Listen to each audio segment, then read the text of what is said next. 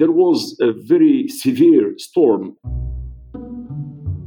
And when I arrived, I realized that the president was taken and hosted in a kind of house, which was at the top of the mountain. And climbing that mountain, you could see cascades everywhere. Then seeing a very old man there, he was reserved because he could not believe that I was coming from the Organization of African Unity. He thought I was a French intelligence service agent. From the Oslo Forum, welcome to the Mediator Studio, a podcast about peacemakers, bringing you stories from behind the scenes. I'm your host, Adam Cooper. My guest today was mistaken for a French agent by an African president who'd just been overthrown and has managed to convince an unelected president to step down from power. Ambassador Said Djinnit, former African Union Commissioner for Peace and Security, seasoned UN mediator, and now special advisor to the African Center for the Constructive Resolution of Disputes, welcome to the Mediator Studio. Welcome, thank you. It's wonderful to have you here. I'd like to take you back to Algeria under French rule. You were born on the year the Algerian War of Independence started. What was the situation of your family, particularly in relation to the struggle that was going on at the time? I was born in a mountainous village on the seaside. And when I opened my eyes, actually, I found myself in a camp, in a concentration camp. They brought all the inhabitants of the villages in the mountains surrounding the French military camp. And to prevent them from supporting the FLN combatants, this is where I grew up, with the military camp facing the house of my grandfather. And you mentioned the Algerian resistance, the FLN. I understand that your family was also involved in that struggle for independence. Well, yes. My uncle actually was killed during the revolution. And my uncle, the brother of my mother, was one of those prominent freedom fighters in our region. And I'm told that he used to come and visit my family in the night. Actually, he was not visiting the family. He was coming to collect information and, more importantly, some foods and other stuff that my father was collecting, because my father was part of the FLN system, but part of their intelligence network. That sounds incredibly risky. Yes, absolutely risky. That's why, to prevent any incidents, I was sleeping, actually, as small as I was sleeping with my grandmother and not in my parents' room. And later on, I understood why, because since they had some night occupations, they didn't want to involve me in that. And that first-hand experience of a conflict and that trauma and injustice of colonial rule, do you think it shaped what you would do later on in life as a mediator? Definitely, because the trauma, I have seen a number of incidents. Even 2, 3, 4 years, I have seen a number of incidents. One day, as I was sleeping with my grandmother, early morning, it was still dark. I heard a lot of noise in the compound. Somebody has come to take me from where I was sleeping with my grandmother. I was shaken by the people talking and voices shouting. And a big man standing, silhouettes. You could not see the man because it was dark. And there was a torch, and then the torch directed at me, and then it was hard, it was tough, on my eyes. And then they were talking to my family. Most probably, I understood that later on, that they were asking about my uncle. Since the adults could not cooperate with them, they thought that a small child would tell them what he has seen in the night. But unfortunately for them, I didn't say anything. And how exactly did those experiences influence you later as a mediator? I think is the sense of revolt about injustice. Many Algerians will tell you the same story. I didn't know my uncle because he was killed. Even my parents were living far from me because they want to spare me of the consequences of what they were doing. And then actually there was another incident. One day I was moving in the village and I met the same soldier who came and who talked to me about my uncle. They were looking for my father, and then he took his knife and he told me, if you see him, we cut his head. I was shocked. Why would you tell that to a small kid, And every time I went to my grandfather, I told you that the house of my grandfather, from there you could have a view on the camp. And the small part of the camp I could see is the place where the people, they were taken by the army for any reason. They were either beaten or tortured, depending on what they have against them. So the deep sense of injustice has been the main feeling throughout my life till today. I'd like to fast forward to your very first mediation experience in 1995 in the island state of Comoros off the coast of Southeast Africa. By this time, you're the chef de cabinet of the head of the Organization of African Unity, or OAU, and there's been a coup. President Johar has been overthrown and has been taken by France, the former colonial power, to the island of Réunion. And you have been sent there to mediate on behalf of the OAU. So you're in Réunion. What happens next? We could not allow, as the OAU, we cannot allow a democratically elected president to be removed by a coup. So therefore, we decided that we should mediate a solution. And part of that mediation would be to, of course, to bring back the president to his country. So the first is to go to Comoros. I went to Comoros a couple of times. And of course, I had to go to see President Johar in Réunion. It was at the end of the year. It was during holidays, between Christmas and New Year and after New Year. And there was a very severe storm, not a storm, cyclone actually during that year, end of 1995. So when I traveled in the region, it was quite chaotic because of the devastation of the cyclone. And when I arrived in Said Djinnit, I realized that the president was taken and hosted in one of villas, this kind of house, which was at the top of the mountain in Réunion. And climbing that mountain in those conditions were really quite difficult and rather worrying. You could see cascades everywhere, cascades. And I was alone with my colleague, somebody from the OAU and the driver, and you could wonder what you were doing there at that time. The atmosphere was bizarre throughout, actually. The trip, in the circumstances in which we did the trip, because everybody was celebrating and staying home, and we were trying to make peace in the context of where everybody was not interested in peace. They're interested in feasting, celebrating, and then climbing that mountain in those scaring circumstances, and then seeing a very old man there, standing. First of all, I was surprised to see a man simply dressed with very simple Comorian kind of jellaba, and very light one, by the way, with his cap, his Swahili hat, And I could see his legs through the jellaba, through that thing, So he was skinny, simple, small man, humble, alone, absolutely alone. I could see nobody else. I've seen nobody in the house. And then when I started talking to him, he was reserved, you understand, because he could not believe that I was coming from the Organization of African Unity. It took me some time to convince him that I was the chef de cabinet of the Secretary General of the Organization of African Unity. He thought I was a French intelligence service agent, coming there to try to convince him to go to Madagascar, while we are genuinely, as the OAU, seeking to get them together in Madagascar to mediate a compromise so that he will return, not stay to Madagascar, but return to Comoros.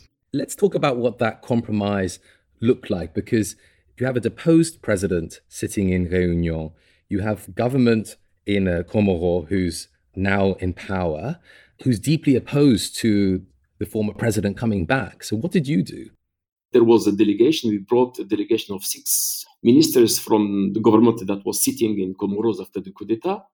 And the president requested some of his former aides and colleagues and ministers to join us. So we had the delegations of the one hand, the president, and delegation of the GUNT, the Government of National Unity or Transition of Comoros. And of course, the delegation from Comoros came with the clear instructions that you could agree on anything, but the president should not return. That was the red line. And I remember, we were negotiating, and then at some point we reached a deadlock. And I remember some of my colleagues saying, okay, there's nothing we can do with them. That's the end of it. And then I remember giving it another try. I tried another round of discussions, just beyond what we thought was a deadlock. I just give it a try. And then after a while, after arguing, we find out that everybody was accepted what seemed to be reasonable to all, after all, you understand. And then we made them sign, and we signed an agreement. And that agreement, if I understand correctly, was one of the very first power-sharing agreements. Talk to us about how significant that was.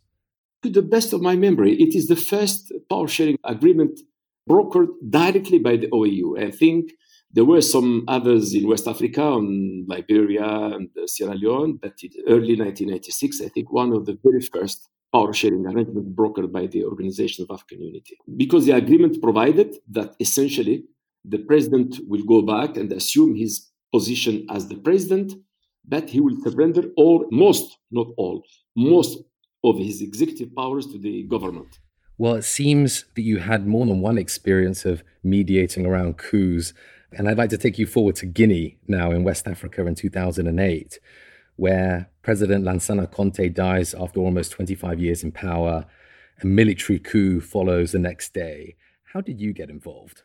That was my first engagement as United Nations official, because by then I became the special envoy of the Secretary General of the United Nations for West Africa. It was dangerous because the then president, the head of state, Dadis Camara, was established in military camp.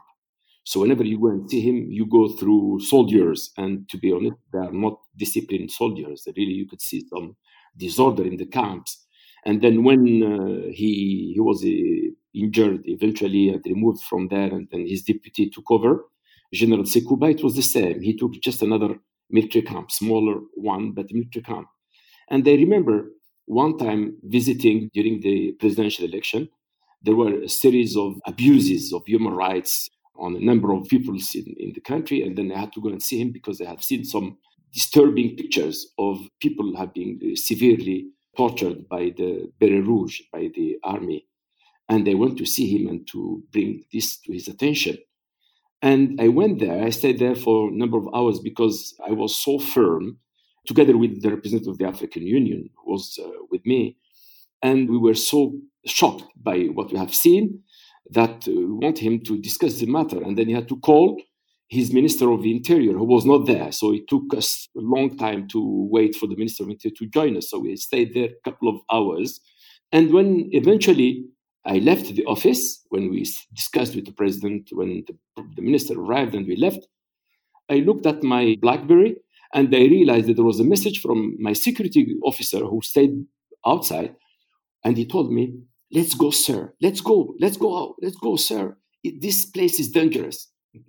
Because he has seen the movement outside the door. Actually, you could see when the people were coming to the office of the president, you see people harassed and, some emotions, commotions there. And he was worried for your safety? He was worried for my safety. And how did you convince him to organize the first ever democratic elections in Guinea, having seized power by force? The guy is just basic soldier who found himself at the head of the nation. He had no strong views, actually, on this matter. So I had to work on the president, and somebody has helped me a lot is Thibault, somebody called Thibault. He's now actually in the current government as one of the advisors of the president in Guinea, who was also the advisor of that general. He was a very close friend to him, I understand. And he was one of his main advisor in the presidency. And through him, I managed to convince the president. And I stayed 3 or 4 days in Conakry till I got the copy of the decree, which is the decision of the president calling for elections on a certain day. And for a listener who might be curious how you convince someone who's taken power by force to agree to elections where they might lose that power, how would you explain it to them? My experience in dealing with coup d'etats in West Africa as UN representative, but also in coup d'etats as the African Union, by then there was a lot of progress, very firmness in the African Union on issue of coups. They knew that they could not stand for a long time. From 1995-96, where we dealt with the first coup d'etat in Comoros, till we got a policy in 1999-2000. Actually, the policy was adopted at the OEU summit in Lomé in 2000. There was a gap of 4 years before the first involvement in the coup d'etats. After the election, the coup d'etats after 2000, the military knew that they cannot stay for a long time. Because you had set a norm and a policy from the African Union that this simply wouldn't be tolerated. Absolutely. But the prime minister, being a civilian and coming from the opposition, thought this arrangement with somebody coming from a military coup, as a General Sekouba, as the head of state, and the prime minister running with executive powers, running the government, could stay for 3 or 4 years. So I managed to convince, because you have to argue I had to make a lot of promises to the president that, his how he'll be remembered, how will the Trust Committee will recognize him. And after that, it was true, because after that, you remember, the African Union suggested to him a position as a special envoy for, I think, small arms and something like that. They gave him a position of special envoy in recognition of his collaboration and cooperation during the transition. You've had so much experience all across the continent. Let's move to East Africa and Burundi specifically. Yeah. And in April 2015, Pierre Nkurunziza decides to run for a third term as president, triggering protests. And it seems that no one in the UN wanted the job of mediator, but you ended up accepting it. How did that happen? Actually, I did not accept it. I found myself in a situation where I had no other option than being a facilitator, because I just joined the region, the Great Lakes region, as special envoy of the Secretary General. I paid 2 visits to President Nkurunziza. In both visits, the first one was a courtesy one, but I managed to convey a message of concern of the international community, and then advising the president that in whatever he will do, he will bear in mind the stability, because the country had a couple of years, I think 10 years of stability, and then we care for the stability. So whatever he does in the future, he will care for the continued stability of his country. In the second visit, I conveyed the message with the stronger emphasis, and I think I almost told him, short of telling him, Mr. President, you should not stand for election, but I told him something that meant that. Because he was running for a third term, which wasn't constitutionally allowed. He was not yet formally candidated. It was just a few months before. So I could not tell him, Mr. President, you could not stand. But I told him something that meant that. Because just when I left the president, somebody called me from his office. And he told me, well, the president did receive your message, but what are the intentions of the Secretary General? I explained to him what we had in mind, because really we thought that the president was a young man, and there was ambiguity, and it seemed clearly to be against the constitution for him standing for a third term, and this will clearly create some divisions in the country. So it would have been advisable for the president not to stand. And then I told him, by the way, what do you think yourself of the situation? Because you know the context in Africa. He told me, well, it happens that I am one of those part of the CNDD-FDD, which is the ruling party, that is totally opposed to the president standing for a third term, which he saw was a risk for the stability of the country. So this is where I realized that the situation was really, really very serious. I was going to go for the third time, and I received I made a request, formally, obviously, as it happens in every visit. And the Ministry of Foreign Affairs responded to me saying that the president is waiting for me. And just 1 or 2 days before my trip, I received a note verbal saying that an urgent note verbal from the minister, strongly advising me not to visit Burundi because the president is not available to receive me, and that anyway would like me to postpone my visit. And so you get this note from the president's office, which says, well, I may have seen you before, but you're essentially not welcome at the moment. But you didn't let that deter you, did you? The note was for the Ministry of Foreign Affairs. And I was under strong pressure from my organization, the United Nations Department for Political Affairs, and other individual members of Security Council, insisting that it should go there. So nonetheless, I traveled because I am a civil servant. I had to obey, and I traveled. I traveled the same day where the Congress was taking place. So I arrived there unanimously. Nobody was expecting me. Of course, my UN colleagues met me, and they went there, and they wondered what to do because I was not expected. So nobody could meet me. So this is how, in circumstances in which I did my third trip to Bujumbura. So you arrive unofficially, despite the government saying that you're not particularly welcome. How on earth, in that context, did you get a dialogue going? They were planning, the UN office there and the Minister of Interior were planning to organize jointly a meeting to assess the implementation of 3 documents that have signed, the whole parties, opposition and government have signed earlier, about the conduct of election and few other technical documents about the elections, which happens in most of the countries. And at some point they said, okay, now the facilitation, and they looked around and they saw me and they said, well, let's ask the UN Special Envoy to be the facilitator. From there, we moved to the UN compound and we started the dialogue. So you seize the initiative, but then unfortunately things deteriorate for you personally afterwards, because 1 month after you're chosen to mediate in that meeting, the opposition writes a letter asking for your resignation, which eventually takes place in June. How did you feel when you learned of that? I felt bad. What was painful to me is that so close for an agreement, I thought that you could have spared this suffering, these last years of suffering for this country. Imagine how many people killed, how many people human rights violated, how many people imprisoned, how many people in exile, politically or as refugees. All that could be spared. The people who are behind this letter against me were clearly people that didn't want to have Nkurunziza in any way in a third term. And the easiest way is to remove their confidence to the facilitator. I can hear a tone of regret in your voice. Having dedicated your life to peace on the continent of Africa and been involved in so many complex negotiations, what would you say is your biggest regret looking back? My main problem is with governance and leadership. When I was the Commissioner for Peace and Security of the African Union, and when we have established the agenda for peace, the architecture for peace and security, we managed to get partnerships for peace with strong partners supporting us politically, but also financially. I thought that we should invest in long-term prevention of conflict through governance and leadership. And this is where we are still fighting, I think. Well, I hope it's a good time to be asking for your reflections, because I understand, like most of us, you're living your life under lockdown at the moment because of the pandemic. Yeah. But unlike most of us, you're using this time to write a book, or more than one book. When you look back on your career, if you had to sum up your approach to mediation, what would it be? Tenacity.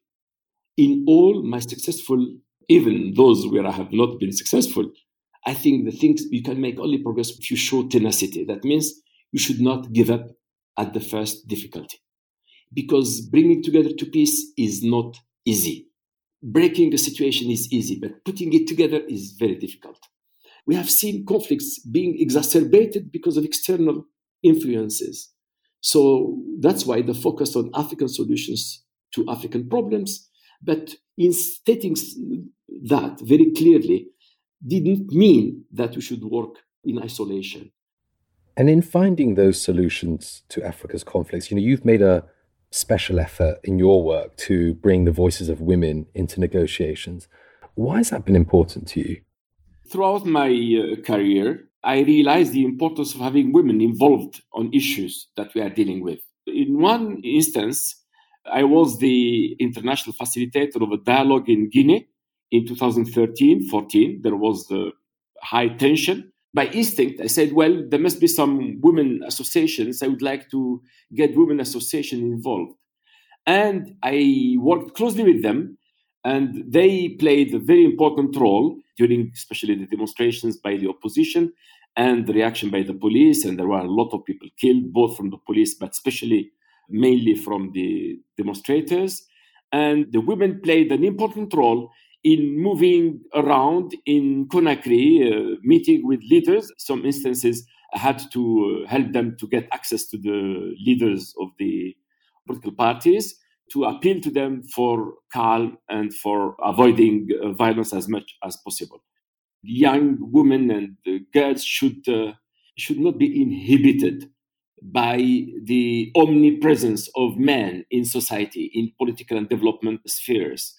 There is no future for the continent without the full contribution and the involvement of women. A continent like Africa cannot afford living aside, out of the process, half or more than half of its energies and resources. There is a reservoir of talent in the women that needs to be used for the progress of our continent. Well, thank you so much, Ambassador, for sparing your time. It's been wonderful to have you on the show. Thank you very much. It was a pleasure. That was Ambassador Said Djinnit in the Mediator Studio, a new Oslo Forum podcast brought to you by the Centre for Humanitarian Dialogue and the Norwegian Ministry of Foreign Affairs. If you like what you've heard, please subscribe wherever you get your podcasts, and please do recommend it to a friend. You can find other episodes at osloforum.org. And if you have questions about the podcast or about any of the issues it raises, send them to me on Twitter at AdamTalksPeace. That's all from me, Adam Cooper. Thank you for listening.